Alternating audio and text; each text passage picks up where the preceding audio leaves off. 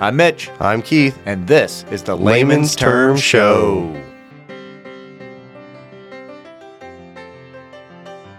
The Layman's Term Show, where a couple lay people, Not clergy, talk about where life and faith intersect and have some fun conversations. Boom! Here we go. Hey, back why again. do we always start with a boom? I don't, because we're excited people. It's always like I'm boom! an excited person. Like blowing out everybody's high eardrums, blood pressure. like right off the bat, man. Welcome to the show. Welcome to the show. We're back again. We have our friend Corey with us.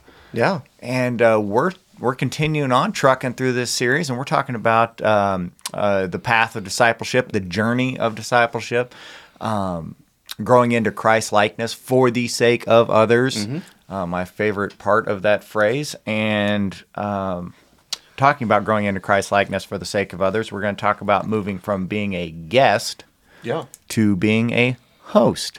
Today. The hostess with the mostest. Yeah.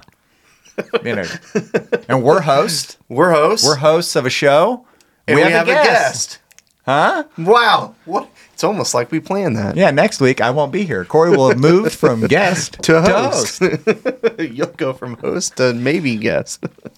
So, Corey, think about the last place that you visited that you've never been to before, and tell me about that. And tell me about like what feelings, what happened, what transpired, why were you there, like how'd that feel?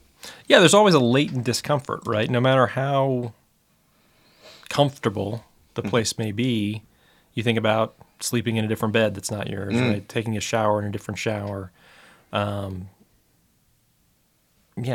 your clothes either in a suitcase or, maybe in a dresser that's not yours. So there's just, everything is different. It's like when if you go to the same grocery store, you go to Price Chopper here in Kearney every week to buy your groceries, and then you go to Price Chopper in Excelsior. Oh my goodness! Everything's in the wrong place. It's all different. Yeah, it's wrong. Like, I specifically make my list based on the pack. Absolutely. Right? Yep. So when you see my grocery list on the little steno pad sheet of paper, as things go in, they go in. It doesn't look like I'm making a list. It looks like I'm scattering words on a page.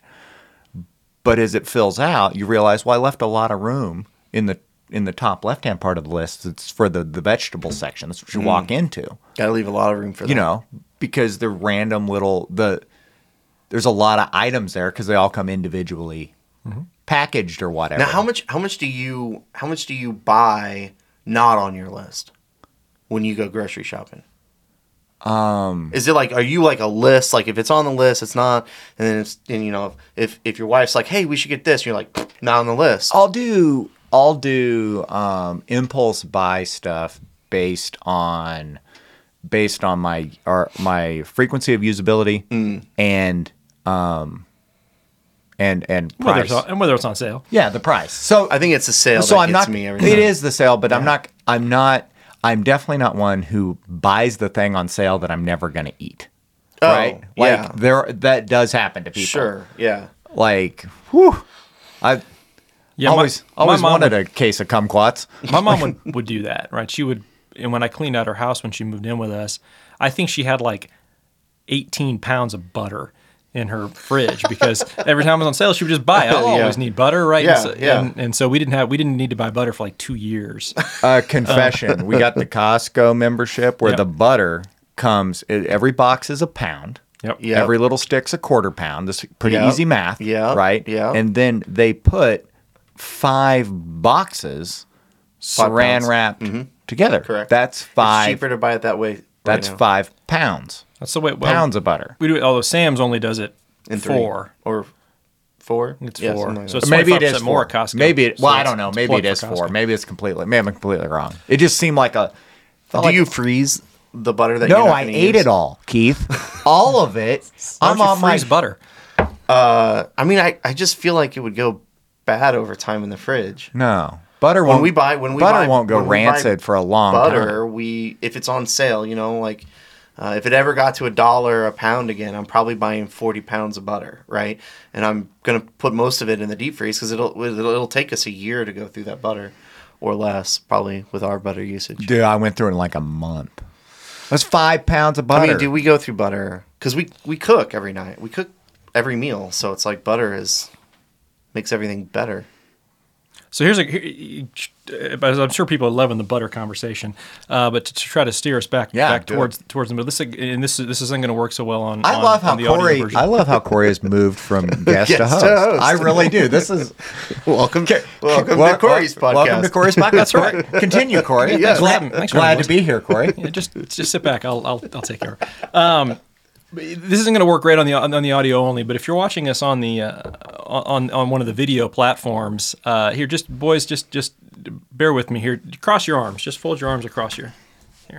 How's that feel? Arms crossed. Comfortable?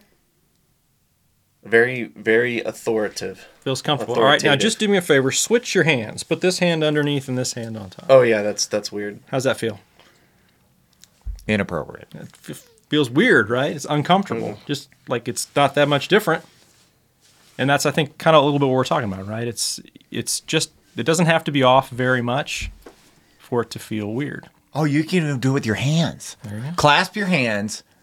Like normal. Like per usual. Just clasp them up and then flip them. If you're driving right now, don't do this. Don't do that. Wow. All right, which clasp your hands. Which index finger's on top? Left. Right. You're a lefty. I'm a lefty. So your non-dominant hand goes on top? I guess.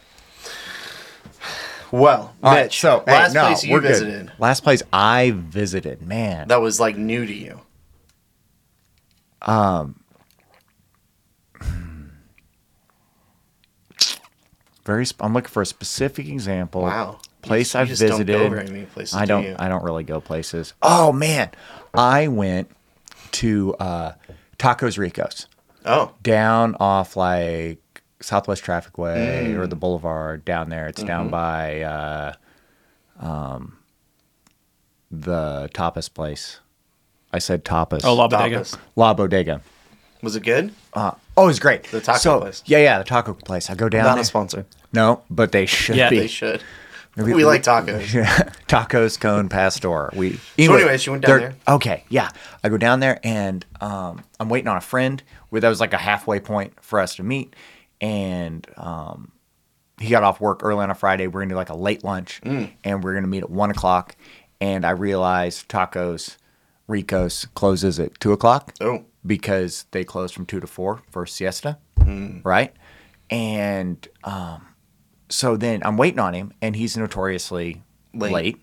And I was like, okay, well, you guys are closing. We'll just go down the street. And they're like, no. They were just like overwhelmingly hospitable that they wanted us to, So like he comes in, cool. Like they've locked the door. Like by the time we left and they were done serving us tacos and we've overstayed our welcome, right? We had to, the lady had to come back, but she didn't rush us out. Like, we waited like an exceptionally long time for the check. I'm like, I've never been here before. Do I need to go up and pay? Oh, yeah, that's always the weird right? moment. Like, I don't know, but they got to be wanting us to leave. But they, like, didn't want to impose. And I went up and got she was like, oh, okay, yeah, if you're ready. I was like, well, I think you're ready, and we've eaten tacos. Like, we're good. We'll carry on our conversation somewhere else. Anyway, and then they had to actually come unlock the door from the inside with a key to let us out because they were closed. And that's great. Anyway, hospitality. Love it. So we'll transition a little bit. Hospitality, right? We're talking about really becoming from a guest to a host. Root word of hospitality. Is host or host. So, I mean, this should be apparent, right? But what is really the difference between a guest and a host, right? Like, I mean, it should be an apparent question, but Corey, like, give us a general, like, what's the difference between, what are we talking about? Guest, host. Yeah, hosts have obligations. Mm-hmm.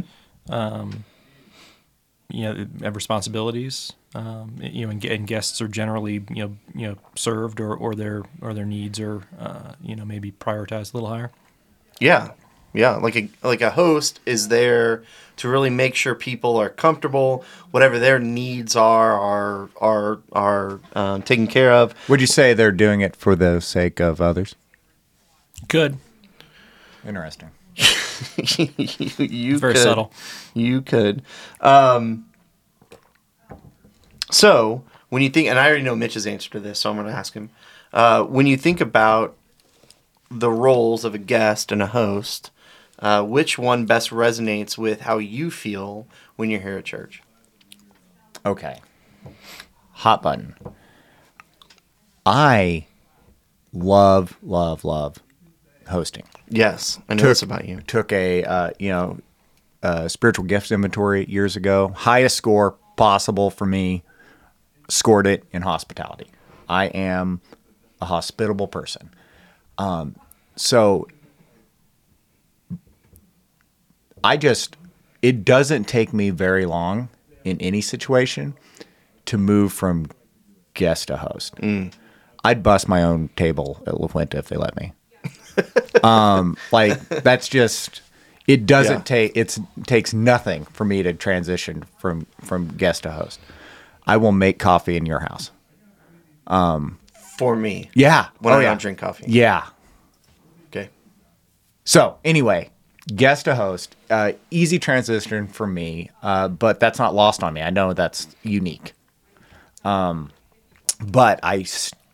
when you're talking in the context of Christianity, living into a Christ-like life, modeling yourself after Jesus, who washed his disciples' feet days before his crucifixion, modeling servanthood and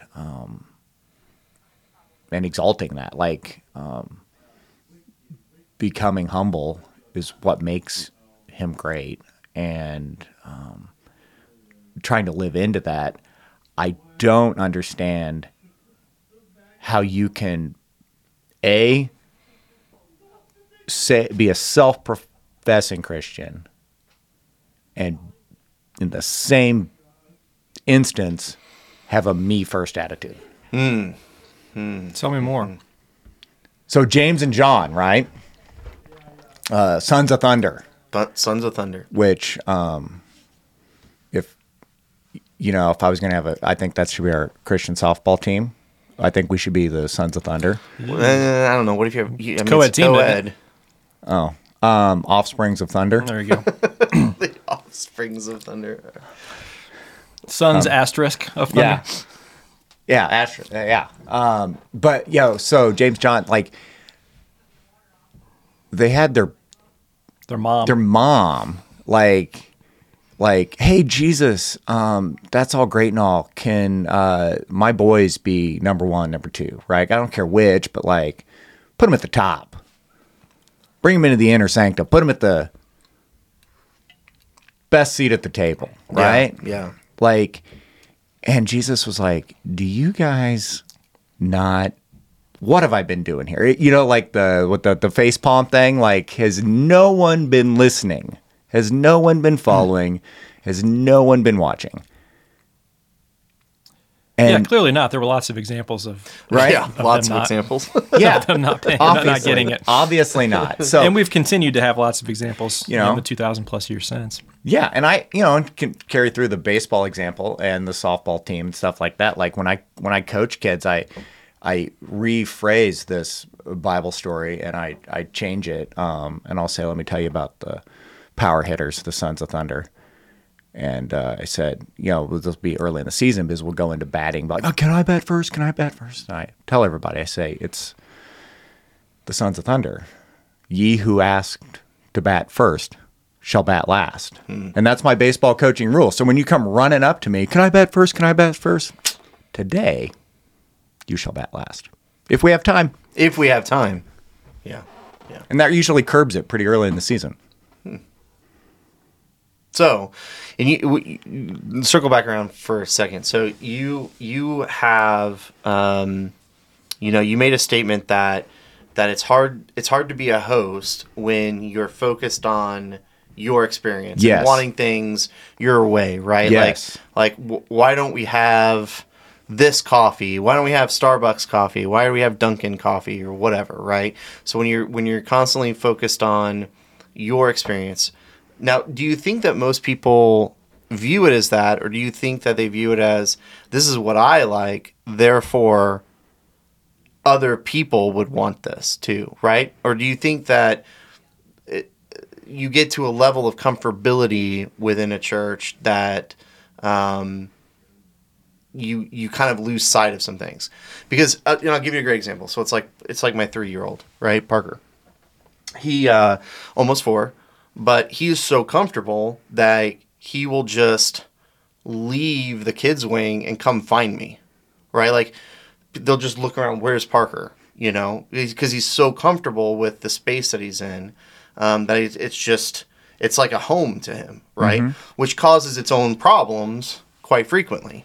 So do you think it's something like that, or do you think that Let me answer your question with a question. Ooh. And we'll throw it to Corey. All right, Corey, if I came to your home, and I imagine, never been to your home, do you have seating in your living room for multiple people? Yes. All right. Do you have a preferred seat? Like as the family gathers. Yes. There's Corey's seat, right? Okay. Is it better than the other seats, or it's just habitually where you sit? It's just habitually where you sit. Yeah. So would you be upset if when I came to your home and you were like, hey, yeah, just grab a seat anywhere, and I sat in your seat? No, you as my guest, absolutely not. Right? When my kids or my wife's dogs sit in my seat, then I have a different, but slightly it's different your reaction. dog. It's okay. That's a good point. So, all right, now I'm going to change the question, okay? All right. So, as a host, and Corey obviously demonstrated he's well-mannered in hosting because he's going to offer up all the seats. He's not going to sit down first, and he's going to take what seats left, right? So if you had a whole group there, and you had more people than seats, and everyone sat, you would remain standing. Yep. Great. Or sit on the floor. Or sit on the floor. Sit wherever, right? Grab another chair for another room. Yeah. So then if I came in to your home, and your home only had one seat in the living room, one of us would have the opportunity to sit down, and the other one wouldn't, right? Right. I think the host looks to the experience of their guest for their quality of experience. If your host isn't having a good time, no one's having a good time. So in flipping that switch, in transitioning to be a host, it's not thinking, well, this is my preference. My preference is to sit down, so everyone should want to sit down, so I'm going to sit down. See, I'm going to give an example, okay? Where sometimes as a host, you need to do something first so that everybody else then does it. And I look at eating as one of those things, right? Okay. So there's two things. Actually, in etiquette, if you're over at somebody's house and you're having dinner at the dinner table, you are not to sit down until the host sits first. That's etiquette law. Etiquette law. In what Victorian sitcom are we watching here? Welcome to grandparents from the South that witnessed me doing things at the dinner table and sent me to etiquette school. So the host sits first. The host sits first. So what you would do is, as a guest, you would stand at your chair talking, until everything's ready and the host comes to the table and sits first. So that's number one. Number two. So I look at it eating as one of those things. I'm going to wholeheartedly disagree with your grandparents. I know that might be incendiary. There's some listeners right now that would disagree with you. I know, and I'll invite any of them so to have a discussion. That's a very specific example of a time that a host, in proper etiquette, would do first. Now, second, I'll give you in every communal adult with kids food situation, right? You got your food laid out. Who eats first? Who grabs their food first? We have two options. Well, I'm asking you, what's your go-to? My go-to is, and it's all based on. This isn't a difficult question. No, it is. It's an easy switch. Okay. This is what we do. So if I'm having a family gathering, You got 6 families over. Everybody's got kids. They're running got a around family like crazy. birthday party happening this weekend, right? Great. Perfect example. Well, that's a bad example because it's a birthday party. So, but just say we just got together for the 4th of July. Super Bowl, Super right? Bowl. And we're There you here, go. and the kids, well, they're not interested in the game, and boom, they're off playing their own Super Bowl on Madden, and we're standing around, and oh look, there's 12 adults standing here, and a tons nice, of beautiful brisket, Yeah. and a lovely bean dip, and no children around. Yep. Pray over the food, line up, enjoy a nice meal. The savages will come along and clean up the scraps. Sure. But But you get in a situation, especially with younger kids, and they're all there like just panting because they want those hot dogs. Yeah, got to have the pigs in a blanket, right? Mm-hmm. You pray over the food. You send the kids through first. That's right. So that's my go-to is kids first, right? But then you get that awkward like pause where the kids are like kind of taken care of, and then like all the adults are kind of like. Then I think at that point, to your point, and this won't be your point, but sometimes as the host, you got to take charge, and you got to put a paper plate in somebody's hand. Yeah, or just you be, come on, I'm getting food. Let's go, people, right? So that people are more comfortable or like to go. What if you didn't have enough Hot food? take. What if you knew? That's why I always put just knew- a very little amount on what my if you plate knew to that begin they- with. So then somebody. And if I'm the host, there's always enough food. What if just a lot of extra Dude, if guests? there's like 6 people, I'll cook like 18 hamburgers for 6 people. What if you only had So I've had this situation where I had a gathering. 5 fish, 2 loaves? Additional folks showed up that weren't supposed to be there, and I didn't have enough food, and so I didn't eat. Yeah. See? What if he would have went through the line first? Well, I mean, I would hope that you would recognize that there's more people than food in the moment. Now I'm gonna as the old head of the group, I'm gonna because I agree with what you're saying. Okay. Although Okay. it's also true because your children are young. So I've got a 16-year-old. Yeah. Sure. I'm not sending him through the line. No, that'll he's ruin lying it still. for everybody. Absolutely. No, yeah. you can have a Yeah. frozen pizza Yeah. upstairs. Yeah, absolutely. So I think there's Yeah. I think the point that you're making is a good one, and I agree with it. Although I think it has maybe a bit more to do with convenience and expediency than etiquette or being a host or not. Interesting. I agree with Corey. I'll agree to disagree. I disagree with you on most things hospitality related. So, Corey, we'll go to you with the same question. So, what role really resonates with you at church? How do you feel? Do you feel more like a host or a guest, or is it situational? Yeah, I would say the vast majority of the time I feel like a guest, right? As a member of the congregation, I come to church to be filled up spiritually, primarily and to worship, and so I'm here for an experience and for that experience. So I probably don't do as good of a job, being that I've been a member here for quite a long time. I probably don't do as good a job of paying attention to whether or not we've got new folks or whether I can be helpful or useful in some way.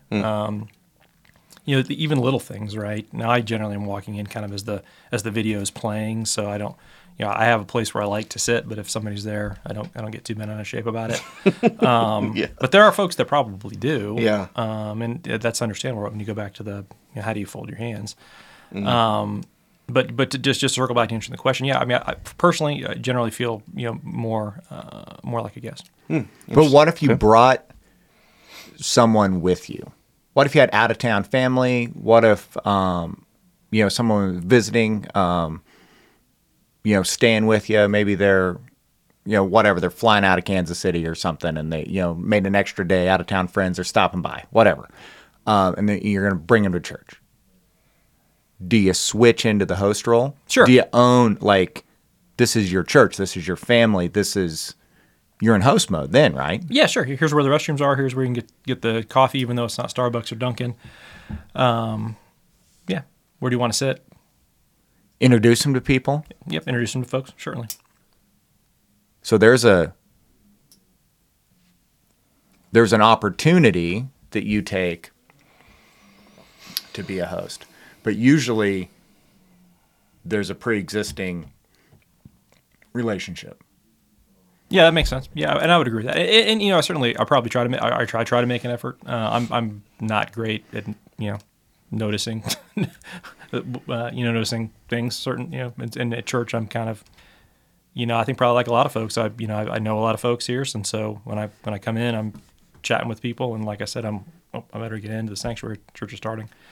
Yeah, and I think the hardest part is there's a transition in time. The hardest part whenever you recognize that what's a church becomes a home for you. It becomes your church home. So your local church has become your church home. So now the folks there who are there all the time become your church family. Mm-hmm. So now they're these family who are family and friends, and you see them on a consistent basis that happens to be Sunday morning. And you don't make the intentional time necessarily to see them outside of that schedule, because you have this opportunity to see them on Sunday morning. So then it turns into this consistent pattern that you are joyous in seeing them, greeting them, give them a hug, catching up on something that happened during the week, talking about the ball game, talking about what's coming up, and you get locked into this conversation with friends at church, and then you miss the opportunity to welcome someone new who isn't as connected, doesn't have the friends, is trying to find the bathroom, trying to find that just trying to find that community. You miss the opportunity to draw them into those conversations because you're having such a good time getting caught up with your friends. And it gets lost on you the fact that that there's people looking to have that community that you've grown into. Well, I think it's twofold too. I think it's that, but I also think that it's you sometimes miss the opportunity to identify if there may be somebody else that's there that comes every week and is a part of the church family, but isn't engaging in people because they got something on their mind, and so they're not engaging. So you're not really engaging with them, but maybe they want somebody to talk to about the situation, right? So they're just kind of being quiet. They just go in, they sit down. That's uncharacteristic of them, and by not having the host mentality as you would have, you would notice that kind of thing. We got to keep your head on a swivel, right? Yeah. If you think of it like a dinner party, if you're hosting a dinner party, or to back it up, and I don't know your Southern etiquette. I can tell you which way the forks go. Yeah, 5 o'clock when you're done. But have you ever been to one of those restaurants where, when I lived in Colorado, there was this, I can't think of the name of it, but I don't know. It was a restaurant that you couldn't get to the bottom of your water glass. So we had this game we would play that you couldn't do it all in one take. Like you couldn't just grab you. So you couldn't just slam the water. You had to drink it in two parts. Okay? So the glass had to touch the table before you could finish it. But the game was to try to finish your water glass because they had a guy who was so good. And I think it was just one guy. He was that good, though. You drink, your water gets more than 3/4 full. He's topping you off. It's like the crumb guy. Like the crumb guy. You ever go to a restaurant where they got the crumb guy? Yeah. And you're just kind of one little crumb, and it's right. You can wait for 2 or 3. Man, can you imagine being the crumb guy whenever the baker guy overbakes the bread a little bit, so it's and just the shower of crumbs go everywhere, and the crumb guy's like, oh man. Calls out that day. Arthritis is my day to be the crumb guy, and So that's the head on a swivel. Noticing members of the it's like I think sometimes people have this experience when new people, and you could be a lifelong Christian, you could have moved to a new town, you could be new to Christianity, you could be new to the concept of faith, but if you're gonna try it out, you're gonna dip your toe in it, you're gonna walk into a church. I think almost worse than like a place being just completely flat where no one's talking to anybody, just squared away, ritualistic, like nobody's talking, everybody's quiet, facing forward, squared away, right? I think almost worse than that is a place where everybody's having a great time and you feel like you just showed up to somebody else's family reunion.